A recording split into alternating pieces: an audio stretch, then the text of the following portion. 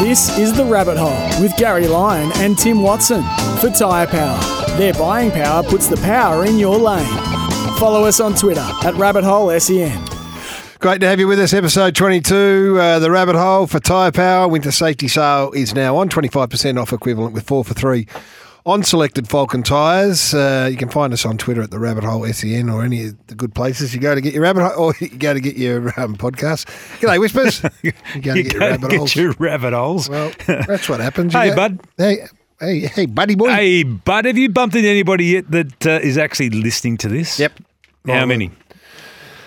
Good 4. A good 4. Yep. Family members? 3 sons. They quite like it. Do they? What do they like about it? I think of the rambling nature of it. Just the fact that we did not really sure. Well, I know what they do love the most. What do they love? Farming.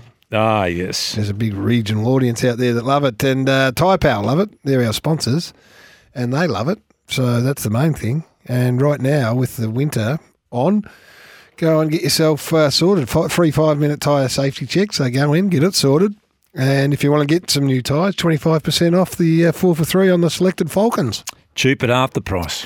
What's going on with you? Today's Wednesday the 19th, so got test match cricket. For me, because Nicky's away, yes, this is manna from heaven for me. I've got test match tonight. Tomorrow night, the test match will still be on. Then you can throw in Australia Ireland for the World Cup Women's. And the British Open starts.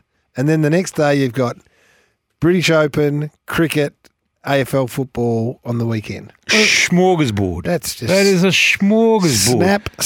Snap one after the other. Where old Garrity's eyes go with all that going on. Start 8 o'clock. Start with a cricket. You're a cricket man first. Yeah. So see who's batting. Tonight it's just the cricket. And then tomorrow the Women's World Cup for sure. So I'll have a good look at that. See how the girls go there. Then over to the cricket. And then the footy starts. There's no Thursday night footy this week. No Thursday night, no. So then I'll be working on Friday night. But, excuse me, it is a big week, big weekend of sport. Have you been surprised by the public reaction to the Women's World Cup, in particular the Australian team to this point? Like, it was a massive game last Friday night at Marvel Stadium, a sellout. Friendly? Yeah, just a friendly. Yeah, but a sellout nonetheless. I'm not surprised it sold out, no. No, but is that what you're asking? Yeah, and the reaction to it, though, here in Australia. No, because it's a World Cup, so the prestige is undeniable. The game itself is popular enough. Like soccer is, I know how many people love soccer throughout the world, and we're good. So you throw all those things in the mix, then you're going to get an audience. And the fact that, like Sam Kerr has a profile, athletic profile, like a public profile probably as great as any other athlete or person in the country. Like, she is so well known. Yeah, that's right. And so she's best in the world, or arguable. I don't know enough about it, but I know she's in the best handful. So, all of that adds up to an Australian sporting public who's going to get right behind it and support it. And if we knock over Ireland and we look like we're going to go through to the next round or the finals or semis or whatever it is, it will become the biggest thing in town, in the country by a mile. By a country mile. You and I aren't experts in the game of soccer or the women's game, but we're right behind it, and there's nothing wrong with that. Like, you get criticised, you guys are Johnny-come-latelys, you're jumping on board now, but no, it's Australia. Glad you brought this up. If there was a bowls tournament here in Australia right now, a World Cup, and we're competing, I would be there barracking as hard as I possibly could for Australia. Yeah, no, that's not true. I don't believe you. I know exactly what you're saying, and I'm fully on board with you. But you don't believe me. But not the bowls, not the World Cup of bowls. Okay, we'll say that was an extreme example. That's a stupid thing. Stupid by you. You lost all credibility. I was with you right up until you said that. All right, okay. Stupid. I'll go to a different level then. Okay? Well, the netball World Cup's coming on. The netball. Yeah, but we're not going nuts over that. We take a good interest and we support it, but we don't. You're not going to sit down in front of the TV and watch it. I watched the basketball. I watched the women's. I watched the men's. I was invested as much as I possibly could be. Basketball. Okay, I'm using basketball now as an example, but I wouldn't watch the domestic competition week in, week out, the WNBL. It's a much better analogy. The other one was really silly. Yeah, no, it was a poor analogy, but I'm glad you corrected me on that. So the point is, the bigger mainstream sports of which we are participants in and involved in a World Cup, then yes, we're all in. And we had someone criticised us on radio, which we take very well because we've got used to criticism over the journey. But they said, you blokes are just bandwagon jumpers and you wouldn't know one player apart from Sam Kerr. Well, I do now, and I'll learn more about them. And yes, you're dead right. We are bandwagon. Oh, well, I am a bandwagon jumper. Yep. No question. You know the tradeswoman, don't you? Caitlin Ford, I know. No, not that one. That's the car manufacturer. Carpenter? Yes, Ellie Carpenter. You know Ellie, don't you? I do. I know. And Gwen Plummer? I don't need a plumber. No, I think she used to be the coach of the netball team. Mary Fowler? Yeah, Chook. Is it Mary? Yeah, Chook, yeah. It is Mary, yeah. And Murph? Yeah. Katrina Gorey? Yeah, there you go. Got to know you got them all written down in front of you. No, I know Caitlin. But the important thing is, at the beginning of the Olympic Games, it would be true to say that a lot of people don't know any of the Australian athletes who are, like, those that just have a passing interest. Yeah. By the end of it, you know everything about every one of those athletes. And so what if you don't? And your interest grows and grows and grows because you're patriotic. So for those people who follow, the women's Matildas regularly every week and wherever they are, and you know them all backwards, I say good on you. We're not trying to steal your limelight. We're jumping on with you. We're supporting it with you. And when the games are over, we'll jump off, probably. No, we'll still have a foot on, but not... Yeah, but not the same. I mean, this is a meaningful competition, and that's why we're so invested in it and engaged. Would you prefer all the rusted-on Matildas to say, listen, we only want rusted-ons to support us in the World Cup because we've been with them the whole way? Of course they don't. They want Australia to get behind. They want us to get behind the girls. Well said. No, well said. Thanks. I'm just thinking now, I think Gwen Plummer, she might have been the maid in the Brady Bunch. That may have, Gwen Plummer? Was that her name? Alice, yeah. I think her real name was Gwen Plummer. That'd be a great I don't know where I pulled that from. Did you say Gwen Plummer's a Matilda? It wasn't not on my list, she's not. Not on your watch. Do you like the Brady Bunch? Yeah, I used to love the Brady Bunch. Well, give me your number one episode of the Brady Bunch. Well, I can't remember the episode. I love them all. I love Ralph the Butcher. What? Well, Ralph and... Him and Alice. Yeah, I know that was documented. No, it wasn't documented. Yes, it was. Anyway, what about this episode in the Brady Bunch? Mum always says, don't play ball in the house. Remember that one? No, I don't. That was when the basketball came down the banister, down the stairs, down those stairs, and knocked over their famous not the vase. I do now that you tell me. And then they stuck it together with the glue, put it back, and then old mate Carol and Mike came home from holidays, and they filled the vase up, and all the kids are looking at it with sweat coming down their brow. And then all of a sudden, a little bit of water spurted out one side, a little bit of water spurted. Can you remember that? Yeah, I do now. I do know that now. I loved it. Apparently, you had a Cindy poster up on your wall, did you, when you were a kid? I think I was more a Marsha. man than you got a Cindy look about you. You know the great rumour about all that, don't you? No, it wasn't a rumour. No, it was. And what was it? The Greg was... With Marcy? No. The mum? Yeah. What was her name? I just said her name. Mike and Carol. Yeah. Well, Greg's real name is Barry Williams. That's right. Yeah. Yeah. The Bazza. And anyway, I read somewhere where Carol, the mum, so it was almost reported as fact that they had an affair, and she said, no, look, he had an infatuation with me and I let him take me to the movies one day. Or when we took him out for dinner and it was very sweet, but we shared some popcorn. But nothing went on. Okay. I'll give you another show. This episode. Is genuine rabbit hole stuff. When they went to Hawaii. Yes, I remember that Greg one. Stood on the stonefish. Yes. Nearly killed himself. That's right. All the boys got a lay over there, didn't they? I don't think Bobby did. I don't think Bobby had it in him at that stage. You're only a wee little fella, Bob, at that stage. Anyway, how did we get onto that topic? I don't know how we went down you and I have been watching I wanted to talk about this because we've both been watching this series, the same series. I put you onto this, the quarterback series. I'm sweating it. Which is the NFL quarterback series. Yeah, great. Featuring Patrick Mahomes, Kirk Cousins, and Marcus Mariota. And it has been fascinating, hasn't it? The different personalities of the three.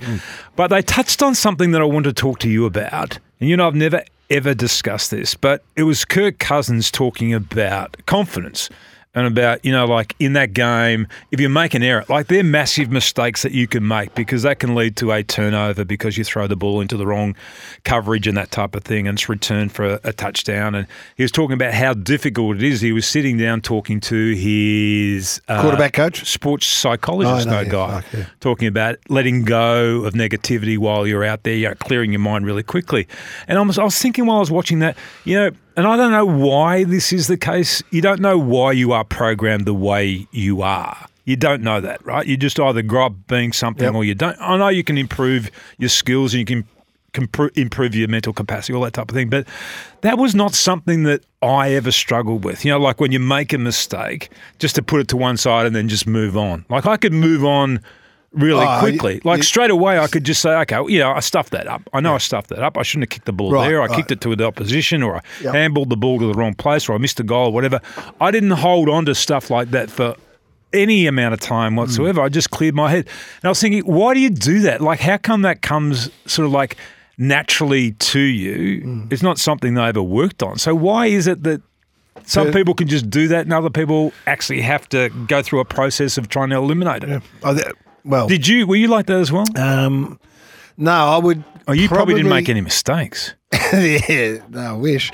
No, I'd get angry at myself. At yourself? Yeah, but I don't think I held on to it. But I would let the anger drive me a bit. Probably more so that it sounds like from you. You just sort of didn't revisit it by the sounds of it, which is a great trait to have. No, but I could reel off every mistake I made at the end of the game. I could say, I stuffed that up and I stuffed that up. But it was gone. It didn't affect me to the point where it made it more difficult for me to go for the next ball or take the same kick, 2 minutes later or 5 minutes later or whatever it was. Well, that'd be so. We didn't have psychologists back when we were playing, but if I was your psychologist to sit down with you on that, I'd say that's the best trait to have that you can possibly have. Yeah. And if you were wide, obviously you're wide like that because you didn't have to work at it. It just, made a mistake, good, get on, not good, move on, next one. So because what you said was really interesting. If the same opportunity presented itself, whether it was a kick inside the corridor or, you go, I'll go again. Whereas from a goal kicking point of view,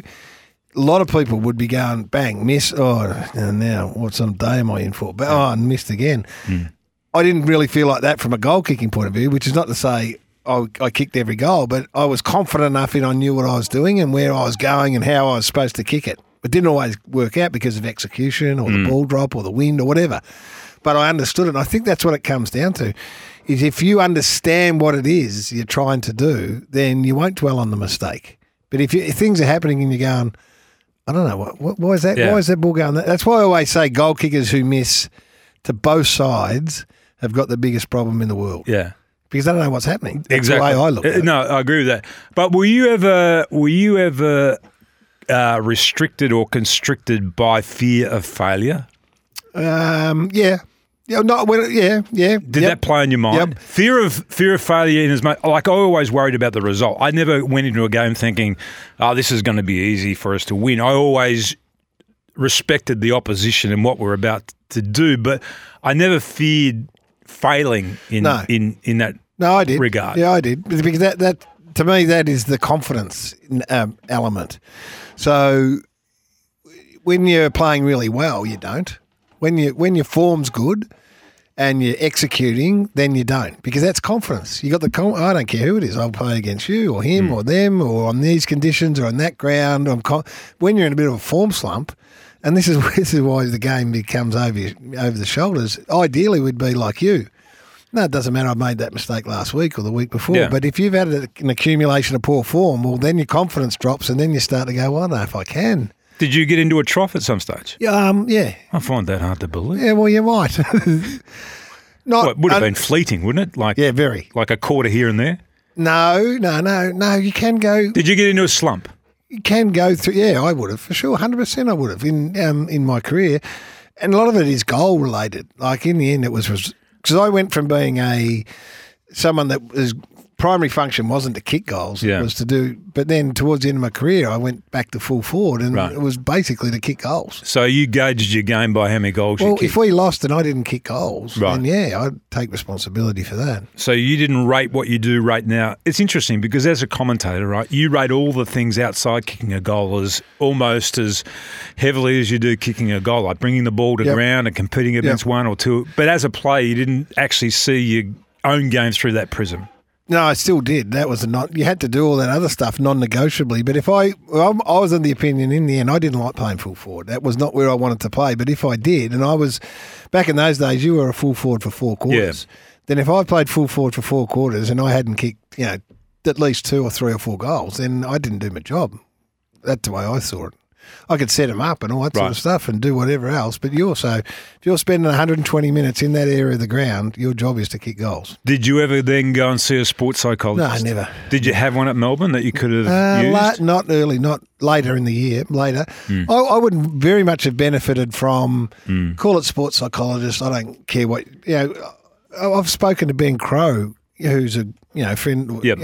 we know, friends, post-career about life, and that conversation was unbelievably important for me in life that I would now look back and go, geez, I wish I had that when I was playing. Yeah. If I had that amount of wisdom or those tools to be able to deal with things in that manner as a footy player, I would have been much better off. Yeah. No, And it goes to motivation too. I wanted to ask you about motivation. Like when I was watching that stuff, I would ask you, of those 3, so you had Mahomes, the best player in the competition, Kirk Cousins, an older, not a journeyman, but less flamboyant, let's say, and then Marcus Mariota, who was from Hawaii, won the Heisman Trophy, the most talented kid out of college, number 1 draft pick. Which of those 3 did you relate to most with? a combination of the 3. Yeah, but if I had to say one, which one? Well, when I played, I probably had more of the confidence of Mahomes in terms of the way that I approached the game. So how did you? I don't know. See, this is the deep, point. right? I was watching that and I'm thinking, where does that come from? Because I had all that when I was a kid playing in the country as well. Like I never ever thought that I didn't belong, and this is not an arrogant thing to say, but I never ever thought I didn't belong when I played footy. Whether I was playing, and I was in year 7 playing against the year 12s or whatever, or I was playing 15 years of age in the AFL or VFL, I never thought like, oh, I shouldn't be out here. See, I always thought that I should be out there. This is what I Where love. does that come from, though? I love about this podcast because I never thought I was going down this hole, but now I've got you here. You playing footy at 15 at AFL or VFL level. I wonder, did you, like, you would have been, if you had not played VFL footy when you were 15, you would have been the dominant player anywhere you went, whether it was at Dimboola, whether it was for the Wimmera League and the schoolboys. These are all the things you missed out on. Or the Victorian schoolboys or whatever it is. You would have just been that far. So your sense of where you were, comes about because you're the best, right? And then you have to deal with. But you went into AFL footy when you were 15. Yeah. So how did you get your confidence? And how did you get your? I don't know where that came from because I didn't grow up in a family whereby we were fed confidence as kids. Yeah. It was the opposite, if anything. But when I was playing, like I was never the best in any of the competitions I played in because I was always playing. Because you're 10 years younger than everyone. Above my age, exactly. But it was great for me because I never dominated junior footy because of the fact that I was younger. And then when I played school football and I was playing, say, against the year 11s and 12s, and I was in year 7, it was like. Well, that's good because I'm enjoying this competition. I'm really enjoying playing against all these other older kids. And when I went into VFL and I was 15 and I was breaking my neck to play, I was never thinking, I shouldn't be playing as a 15-year-old. I didn't even think of myself as a 15-year-old, but I was playing against men. But isn't that a great question to ponder as you're listening to this? And people may not have been aware of your story. Compared to me, right? So when I'm 15, I'm playing Goulburn Valley under-16 schoolboys as the greatest challenge of my life to that day because I'm playing against the other best kids in the Goulburn Valley or against the best kids, and that to me is a challenge. So I never got ahead of myself because I just had to keep striving because I wasn't the best, but I was playing against kids my age. You had to form that at the same age playing at the best competition in the land. Yes, but I wasn't thinking about that. I know you weren't. But I was exactly the same as you were. It was just the challenge of going out there and playing each week, which was the same challenge that I felt at every stage of my junior development. Well, there's still a challenge there. That's the staggering to go thing. out there and compete. That is, you've got that same challenge.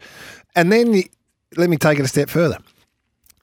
So confirmation for me or affirmation that, okay, you're on the right track and you might have a career or you might be able to play footy is, I kicked, 2 against Bendigo, or I got I was awarded the best player against Gippsland. So that's how are you getting that against men in the VFL?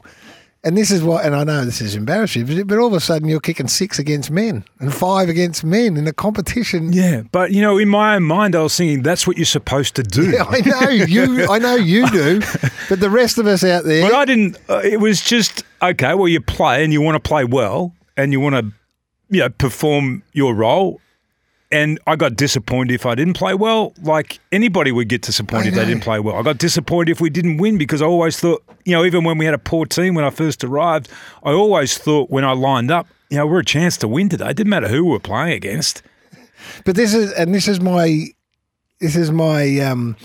inquiring mind as a kid. Yeah. When I had I'm not saying this to embarrass you, but I genuinely had your poster on my wall because I couldn't get my head around the fact that here I am at 12, here you are, well, I would have been younger. How old are you? 62. So 7. I would have been 10 or 9, and you're playing senior footy. And I'm looking at that every night going, I can't get my head around that. Yeah. It's crazy. Yeah. That is a crazy... I might make a documentary. But that the thing about that is that I wasn't thinking about some kid thinking about me either. No, you weren't, because you were a kid yourself. I was just playing. I was thinking about getting through school or doing my plumbing apprenticeship or outside of playing, and then I was turning up at the weekend and playing. It remains and you went on and had this great celebrated career, and you're still in the media, and you got this humility now, and we have fun and laugh, and you're known, your personality to this new generation is the news bloke and the radio bloke who has a laugh, and it's great.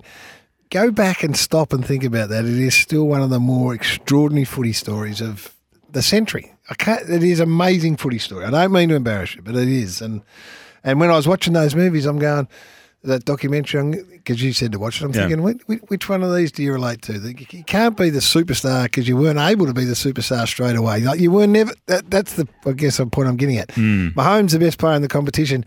You were never the best player in the competition until you were the best player in the land.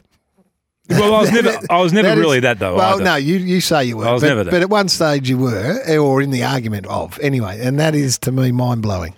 But I find, the thing that getting back to what I find most interesting about all of this, and I know, and I said before, you can improve yourself in every area, right?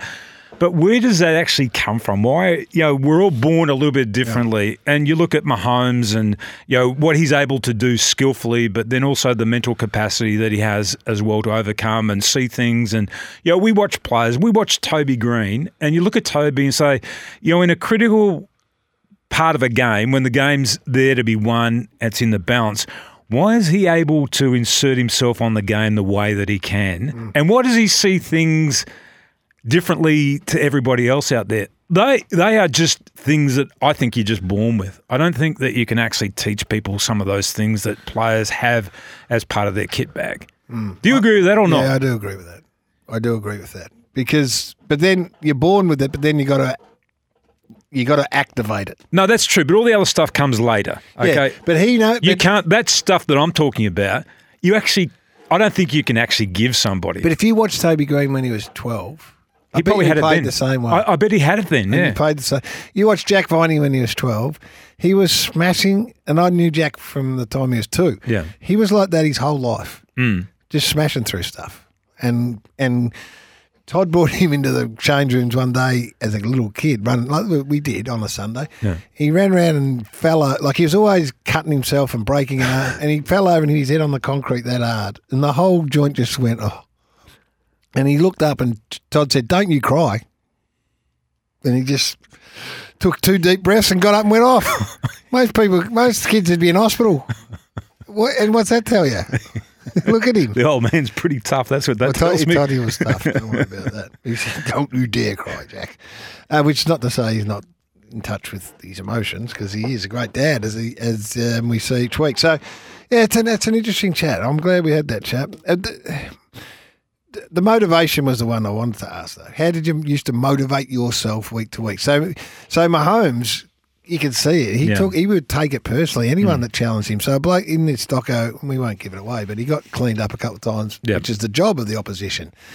And he looked at him and sort of said, well, that righto, enough's enough. And then he took over and just jammed it back down his throat.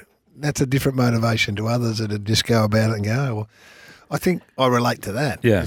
I was combative. Yeah.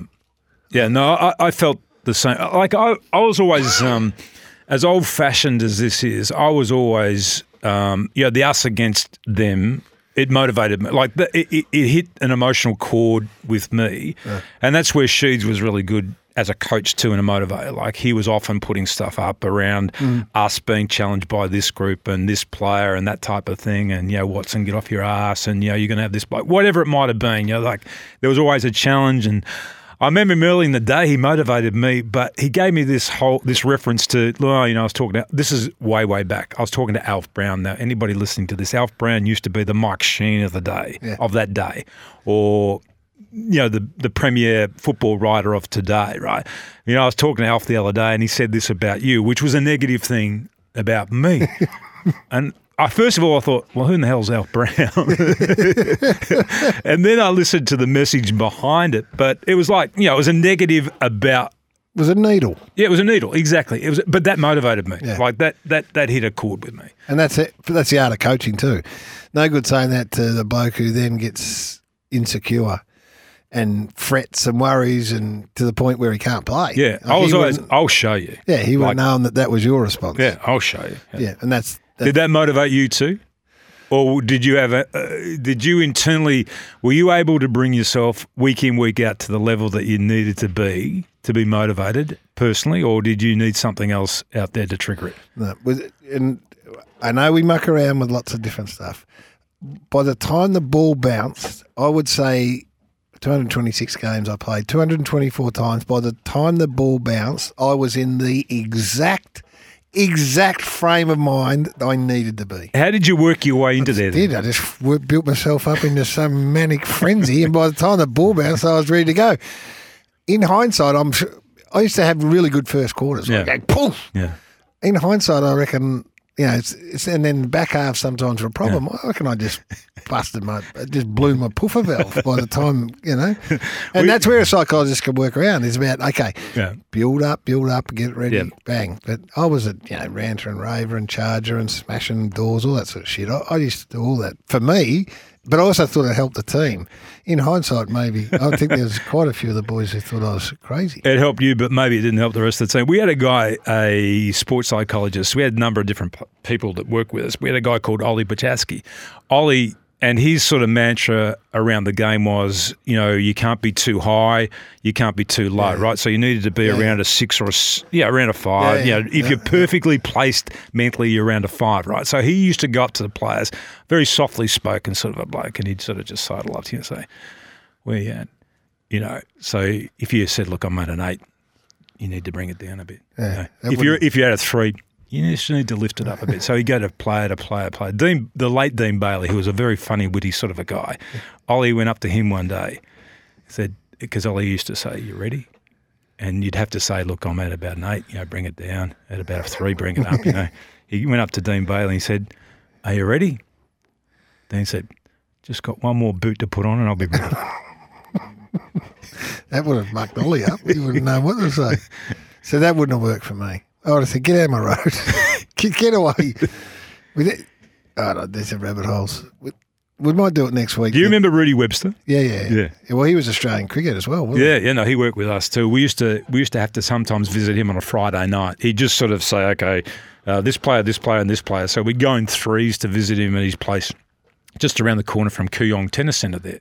The grass court. So he used to live just around the corner from there on a Friday night before the game. Really? And he would... It's a long way from Essendon. Yeah, he'd hypnotise us or try and hypnotise us. Yeah, so he just sort of, we'd have to go. We had 3 very, very comfortable chairs. There's another rabbit hole. Did it work on you? No, it didn't. Didn't. It didn't work because we should never have been going there. On Friday night. With more than one bloke, because it was just fart noise. Yeah, all that sort of stuff. Yeah, giggling, farting, all that sort of stuff. Next week we might go down the hypnotist path next week because we've got to keep moving.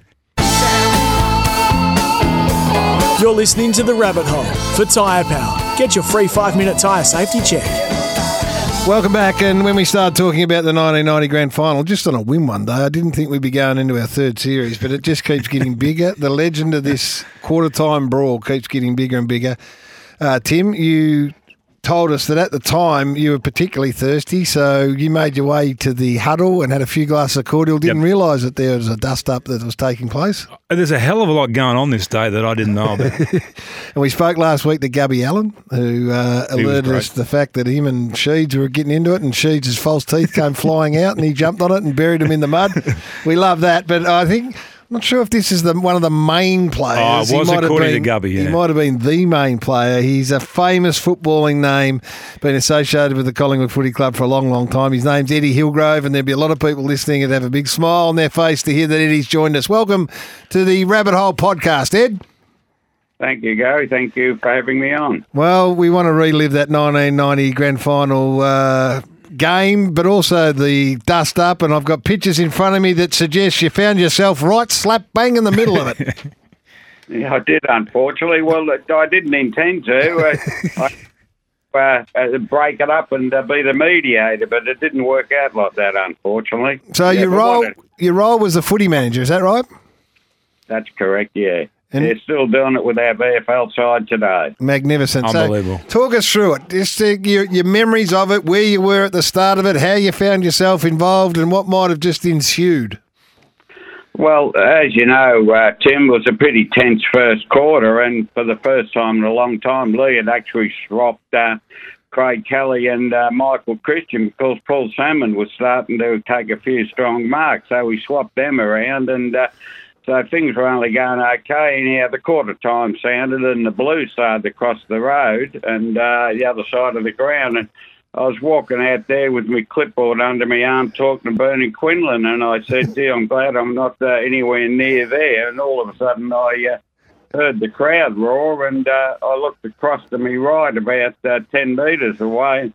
Here's Gubby stamping on the ground. And I thought, what the bloody hell's he doing stamping on the ground? And the next minute, Chooty comes in and grabs hold of him by the collar, and Gubby grabbed him back by the collar. And I thought, gee, we can't have a coach and a general manager of football having a blue at quarter time in the MCG. So I thought I'd better go and break it up. So as I went in to break it up, an Essendon official hit Gubby from behind. And I ran up and I said, well, mate, you should never hit anybody from behind. And with that, he swung a punch at me, and I must have still been running, I think. At my momentum actually hit him on the side of the jaw.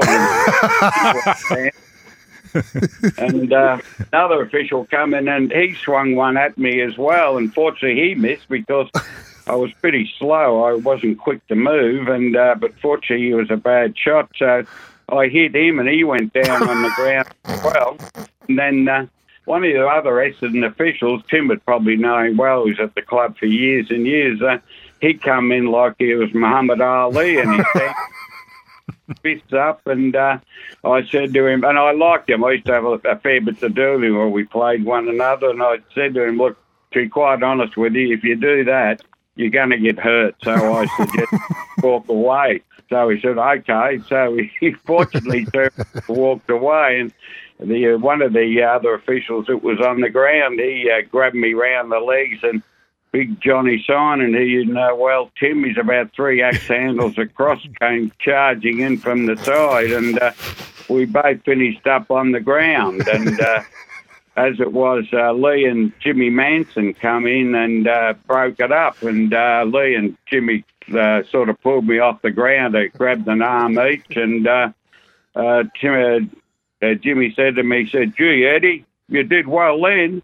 And with that Bernie Quinlan, who picked up my folder with all my paperwork in it, with paperwork all over the ground. He come up and he'd put it all together for me, fortunately, and, which was very good because I had no idea where to But Lee, to his credit, the true professional, said, come on, we've got a job to do now. And I'll be totally honest with you, I was Lee's team manager the whole time he was at Collingwood, and we became quite close over the years. And he said, come on, we've got a job to do. And he gave the best quarter-time speech I've ever heard in my life, because it was all around don't retaliate. We thought the Essendon players would be looking for retribution over what happened with the Blue, and Lee said, if you do exactly what you're supposed to do, don't return anything that is thrown or levelled at you, play football this quarter, and you will win the grand final for Collingwood in this quarter. And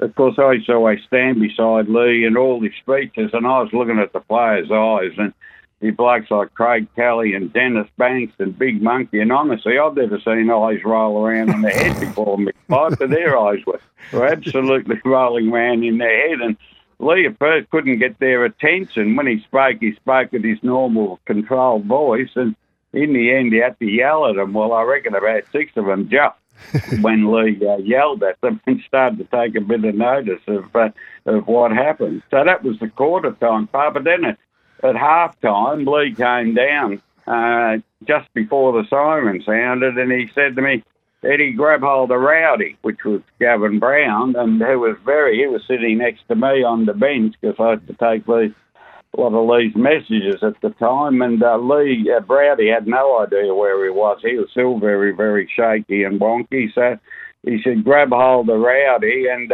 keep him upright. And we walked over to the race, and as you know, in those days, there was only a cyclone fence in the races, and they're only probably about 4 foot 6 high, and Lee, we walked over the race, and the security saw Lee and I with Rowdy stop at the race. Well, all of a sudden, there's about 35 security surrounding us, and as Terry Danaher went to walk up the race, Lee said to him, Danners, have a look at this bloke. He's going to come back and haunt you in the second half. Well, that set Terry off again. He tried to jump. Rowdy didn't know where he was. He was going to retaliate. So it was really all on again there, but fortunately Lee prevailed again, and we walked up the race. And wow. But at that time, when I was after the quarter time, if you remember in those old days, East Melbourne had a police station up in the top corner near Wellington Parade down. It was only a 2-man station, I think, which shut at night. And anyhow, the local sergeant came up to me as we were breaking up at quarter time to go back to their positions, and he said to me, if I see you throw one more punch, he said, I'm going to arrest you. And I was still pretty fired up at the time. And I said, you see that boundary line over there? And he said, what's that got to do? I said, your jurisdiction's on the other side of the boundary line. What happens inside the boundary line's got nothing to do with it. So leave us alone. Go and do your job. And with that, seriously, I think he was getting on in age. I think he must have been ready to retire. So he turned around and walked away. So I was lucky I never finished in jail that night, I think. Hey, Eddie, did you get reported? Yes, I did, and I got reported. And as it was, I never heard a thing about it for about, probably a week later. And Bob Stewart, who you wouldn't believe it, I'd been to a luncheon with Gubby Allen the day before at the Police Association, and Bob Stewart was there and sitting on our table. And he was the first man I ran into when I walked into the ground. On grand final morning, I was having a chat to Bob then. So anyhow, Bob rings me up at work and he says, Eddie, I need to talk to you. I said, yeah, no worries, Bob. So he came out to see me the next day, and he sat down in the office and he said, you're probably aware of what I'm here for, to talk about the grand final. I said, well, I assumed that. And he said, can you tell me what happened? And he said, did you hit anybody? I said, no, I didn't. I said, I was breaking up a few scuffles, but I don't remember hitting anybody because, as you know, grand final, everybody's away in the clouds. And he said he didn't hit anybody at all. And he said, no. So with that, he put his case up on my desk at work, and he opened it up and he would have had 300 photos.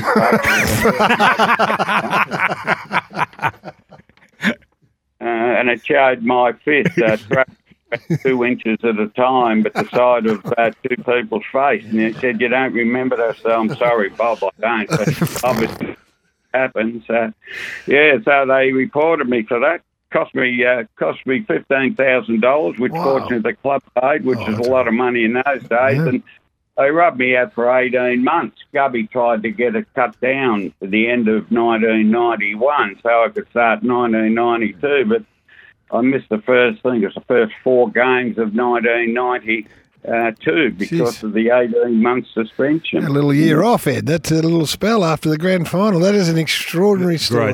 An unbelievable recollection. And you still... Well, they partnership with Lee in the Boxer Hole the next year, and that was an experience as well because Lee used to get a bit excited when the game was on, and he was like a coach with survivor stance. He was very edgy, and I was sitting next to him. I was writing down everything he said so he could remember what happened for later on in the game, and I finish up with bloody bruised ribs nearly every day. Did you keep those notes, Eddie? They're still around somewhere, Tim, I think, amongst my archives here. But the following year, John Synan, who you know well, like as I said, he's about 3 axe handles across. I was walking in to the Essendon game, must have been the Anzac game the following year, and we were using the old rooms down at the MCG, which are no longer there, and they were concrete pillars there, and I'm walking in with my case again with all my paperwork and everything in it, and there's John Synan jumped out behind the post with a pair of boxing gloves on. Hey, Eddie. You're a star, mate. We love those stories. It's going to be a massive part of our recollections of this marvellous day. Good luck for the rest of this year. Your footy club's flying at the moment, and you've got a great historical legacy there with the Collingwood Footy Club. So thanks for giving us some time this morning. Thanks for your kind words. Good luck to both of you guys. Good on you, Eddie. Wow. Eddie Hillgrove there, Collingwood legend. Tim. Just to backtrack a couple of points there. Yeah. John Synan. He's unlucky, got reported. Very, very unlucky. John Synan was the Essendon doorman, right? So he was on the door letting people 3 axe handles across. Big fellow. Yep. And Bob Stewart was the AFL or VFL's investigating officer back in those days. He thought he was on a pretty sure thing when he put to Eddie that you hit anyone because he had 300 photos of him doing just that. It's time to talk farming for Kubota. For over 40 years, Kubota's been making tomorrow matter, shaping and building Australia together. Gee, I've got a lot of farm issues I'm dealing with at the moment. I'll be able to report back next week on not a problem with my Kubota. Well, it is a problem with the Kubota generator. I can't turn it off. What do you mean you can't turn it off? Has it got an on-off switch or not? No. What do you mean it doesn't have a switch? Doesn't turn off. It must. Well, it doesn't. That's the problem I've got right now. So this is your generator that is your backup power supply, is it? Yes. So the generator comes on when the batteries get to 20%. Right. Charge, so automatic. Right. Generator on. So is that diesel? Yeah, diesel. Yeah. Charges the batteries back to, and when it gets to 60, it's supposed to just turn itself off, cut out, right? And then hopefully with a bit more sun, it only comes on, maybe half a dozen times a year. That's the way the system works. Anyway, it comes on the other day and then just wouldn't come off at the 60% mark. So it just kept running, and you can't actually turn the damn thing off. Like you turn the key, there's only on and auto. They're the only 2 spots. Anyway. Right. What if you just drain the petrol out of it? Well, it just runs until the battery stops, right? Until it's out of petrol. Then it stops. But the solar keeps telling the battery, turn on. So the battery's trying to turn on and the battery goes flat. Wow, you got a problem. I've got a massive problem, Tim. I reckon you can solve this. Well, I'm going down there on tomorrow to solve it. I've got an electrician. Have you got a person coming out? I have. I spoke to my Kubota man. He said, look, you got to determine whether it's an electrical issue before we get involved, because it might be the starter solenoid. I beg your pardon? The starter solenoid. I think that's what he said. The starter solenoid. I don't know if he said that or not. But apparently... You know what? What? That doesn't sound right. The solenoid? Yeah, that doesn't sound right. Okay. I know there's a solenoid, but I don't know that... What is a solenoid? Well, that's attached to the battery. Oh, is it? Mm. You don't know that. Yeah, I do. You made that up. Maybe. In the Kubota generator, there's... I don't know. Anyway, I why don't you get the person down that knows what he's doing? Well, that's my point. And then we'll fix He said he's not getting involved until you find out if it's electrical or not. You said you got some bird problems down there Oh, too. yeah, farming. So I've got plovers, 2 plovers. Remember I famously said to Phil Liggett, who's the most recognisable voice in cycling. We interviewed him one day and we knew that he was a big bird man. He's a bird watcher. Ornithologist, yeah. That's right. And I've got these 2 plovers that have been at our farm since I've been there, and every year they lay their eggs. And I said to him, and when they lay their eggs, they get very ornery. And I said to Phil Liggett, what do I do with 2 angry plovers? And he goes, oh, well, I've never really had to deal with 2 angry plumbers. That was me, Phil Liggett. No, I knew that. I knew that. He said just pay them. Yeah. Pay them whatever the invoice is. You shouldn't have left it so long to pay them. Anyway, they're back. They lay their eggs. You sure they're the same ones? Yeah. They lay their eggs on the roof, right? In a nest? Yeah. It's only a real flat little nest. And then... Do they build like a mud nest or do they build just twigs? Twigs and stuff. Yeah, okay. And that one day I'm thinking, okay, what happens when they hatch? Because the roof's, I don't know, pitched 4 metres or whatever, however high. So Nicky and I were lying in bed one day and we opened the curtains in the morning and the plovers are making their noise. The next minute I see something just float down. Yeah. And it's one of the chicks. So that they hatch. Right. And then they've got to walk to the edge of the roof and jump. Right. And so the mum and dad plovers are sitting there waiting for them. Right. There was 4 eggs, 3 chicks jumped. And they just float down the ground. And then that was enough for the mother and father, and they took off with 3 of them. Left 1 on the roof. And? Well, he's looking at him going, what about me? They buggered off. They flew off. Oh, they didn't fly because the chicks are they're tiny little puff birds. Yeah, I know, but you said they floated. So they just jumped. They jumped. Did they the mum or the dad flew. push them out, or did they just jump themselves? They just jump. Right, like a little parrot, like a tissue paper just sort of floating down and hitting the ground. Like a mini cotton ball float. Just going, and what was the landing like? Well, not that great, but they survived. And so there's 3 little puffy chicks, the 2 mothers, and 1 on the roof. Off they went. Right. They took off down to the dam. And how long did you watch this for? Sounds like an exciting morning down there at Moan Ridge. Well, it was. And then I had to say, what about the poor old mate up on the roof on his own? Yeah, right? Yeah. And he was and eventually he jumped. And? But mum and dad and his 3 siblings were gone. So Nicky just picks him up and chased after them and sort of said, here, you've forgotten one. Right. And did they accept? Yeah. He got back into the fold. Well, it's got a happy ending at least. Well, it had for at least 2 days. And then? I don't know. I tracked them for a couple of days because I was very interested to see what happened. You tracked them. And I had the binoculars out and then I could see the mother and father and then I could sort of scan, there's a little one and there's another little one. Then I counted 3. Yeah. And then I counted 2 and then 1 and I don't know where they went. Right. The old Foxy Loxy might have got old. Right. Gee, you lead an exciting life down there. Well, hey. You're tracking the plovers for 3 days with binoculars. That's right. And they're back. They're nesting again, and I'll have some new ones again this year. Can you film some of this for me? I'd love to sit down and watch it one day. Oh, smart ass. you had to been there to watch these chicks take their first courageous step is jumping off the roof. That is farming 101. I tell you what, if you can get that up, I'll be sending it to Sir Richard Attenborough. Was it Richard or David? I'll be sending it. That's a whole hour special in that. Thank you. I know it is. So anyway, that's what it's got to do with farming. I don't know, but no, it's all about the farm. They're back and it's subsistence. All the things you've got to deal with from time to time. You got to know this sort of stuff. I had a dead kangaroo the other day. I had to go and deal with that as well. Exactly.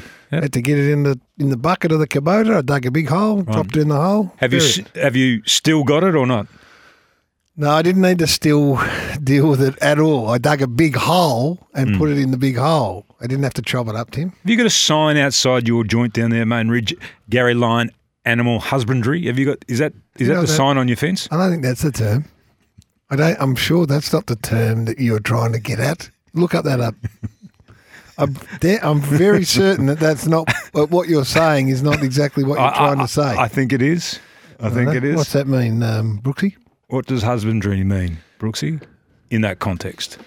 Oh, God. Could you get any bigger font for me, Brooksy? Hang on. I'm half blind. This will be good. Is the branch of agriculture concerned with animals raised for meat, fibre, milk or other products? There you go. Almost come to the end, Whispers. This is any little rabbit hole you want to dart down before we sign off. Thanks, everyone, for listening. Got a big, vast listening audience. Our man at Cobram Estate Oils loves my podcast. His favourite.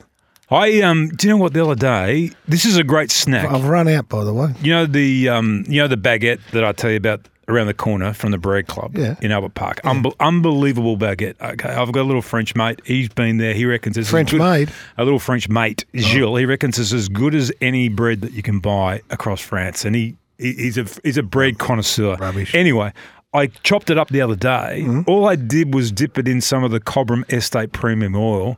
Oh goodness, I thought I'd died. The garlic infused? No, just the plain oil. It is there's nothing plain about it, to be quite honest. Try the garlic infused. I thought I'd died and gone to heaven. Have you tried the garlic infused? Yeah, I've tried that as well. But I prefer the other, to be honest. I'd like just the plain, basic, premium. With bread? With not any bread. Not any bread. The Bread Club bread. You look a bit doughy. How much have you been eating of that bread? Very little. It plays up with my stomach. Commonwealth Games has been in the news big time. Dear Gary, yesterday. Down the political I'm not going political. Don't go political. No, but you got a strong connection to the Commonwealth. James and I hosted. He's already told this story, but we hosted the 9 till 12 slot for the Commonwealth Games in Melbourne in 2006, which was a great experience. Live television. We got in the studio. Got in there about 6 in. And by 9 o'clock, the sports were starting. A few of the results from the night before, we would get them in to interview them. It was out of the World Trade Centre. That's where we did it. So it was a great experience. I loved it. Yeah. Enjoyed it. And by about halfway through the second week, it's every day. It was, getting a bit jaded? Yeah, a bit jaded. So the bowls, we won gold medal in the bowls, in the lawn bowls. Well, we had all these sports coming in we knew nothing about, so you just had to improvise. No, anyway, the lawn bowls won, and turns out that I think the man's name's Kelvin Kirko. James got a greater recollection for stories than I, JB. But they had to win, and he was a younger man, and they tied one on to celebrate the victory, and got back to the hotel room and did a bit of work inside the room. Over exuberant, broke a few things. Right.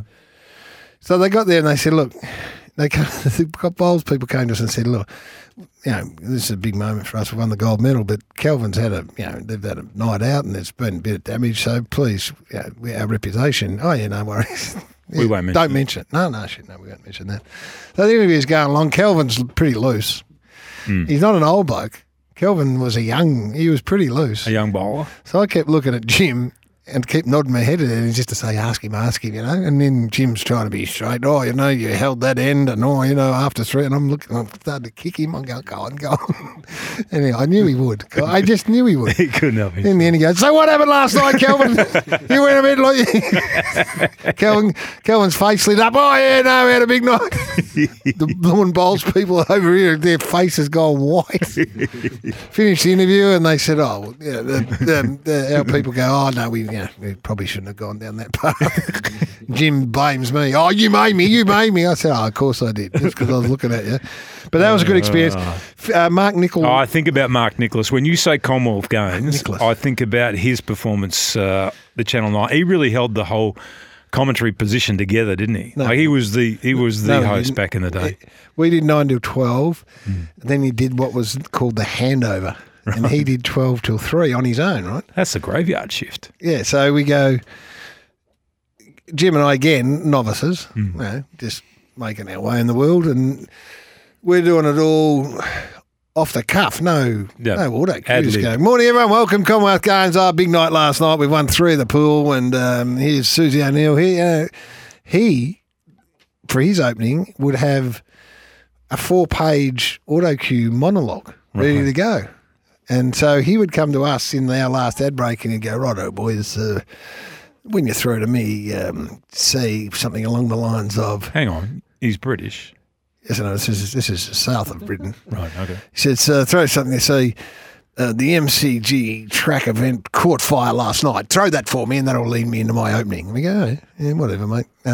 So for the first couple of bits, first few days, yep, and that's end of day 3. Over to you, Mark Nicholas. And I tell you what, last night the MCG caught fire, and then he'd go, thank you, Gary, and turn to his auto cue. Right. The MCG was a light, and then away you go. Right. Okay. So it all followed, and we did that every day. Until? And the last day. And he goes, oh, yes, to throw to us and say, it's been an unbelievable event, and Melbourne's, been done the country proud. We go, yeah, no worries.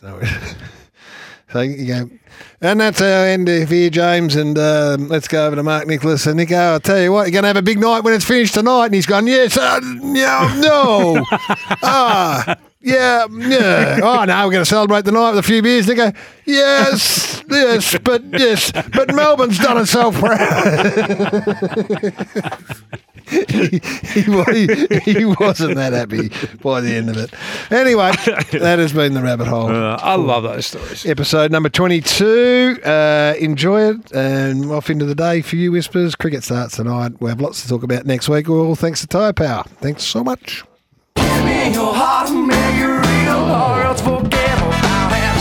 This has been The Rabbit Hole with Gary Lyon and Tim Watson for Tyre Power, Australia's biggest independent tyre retailer.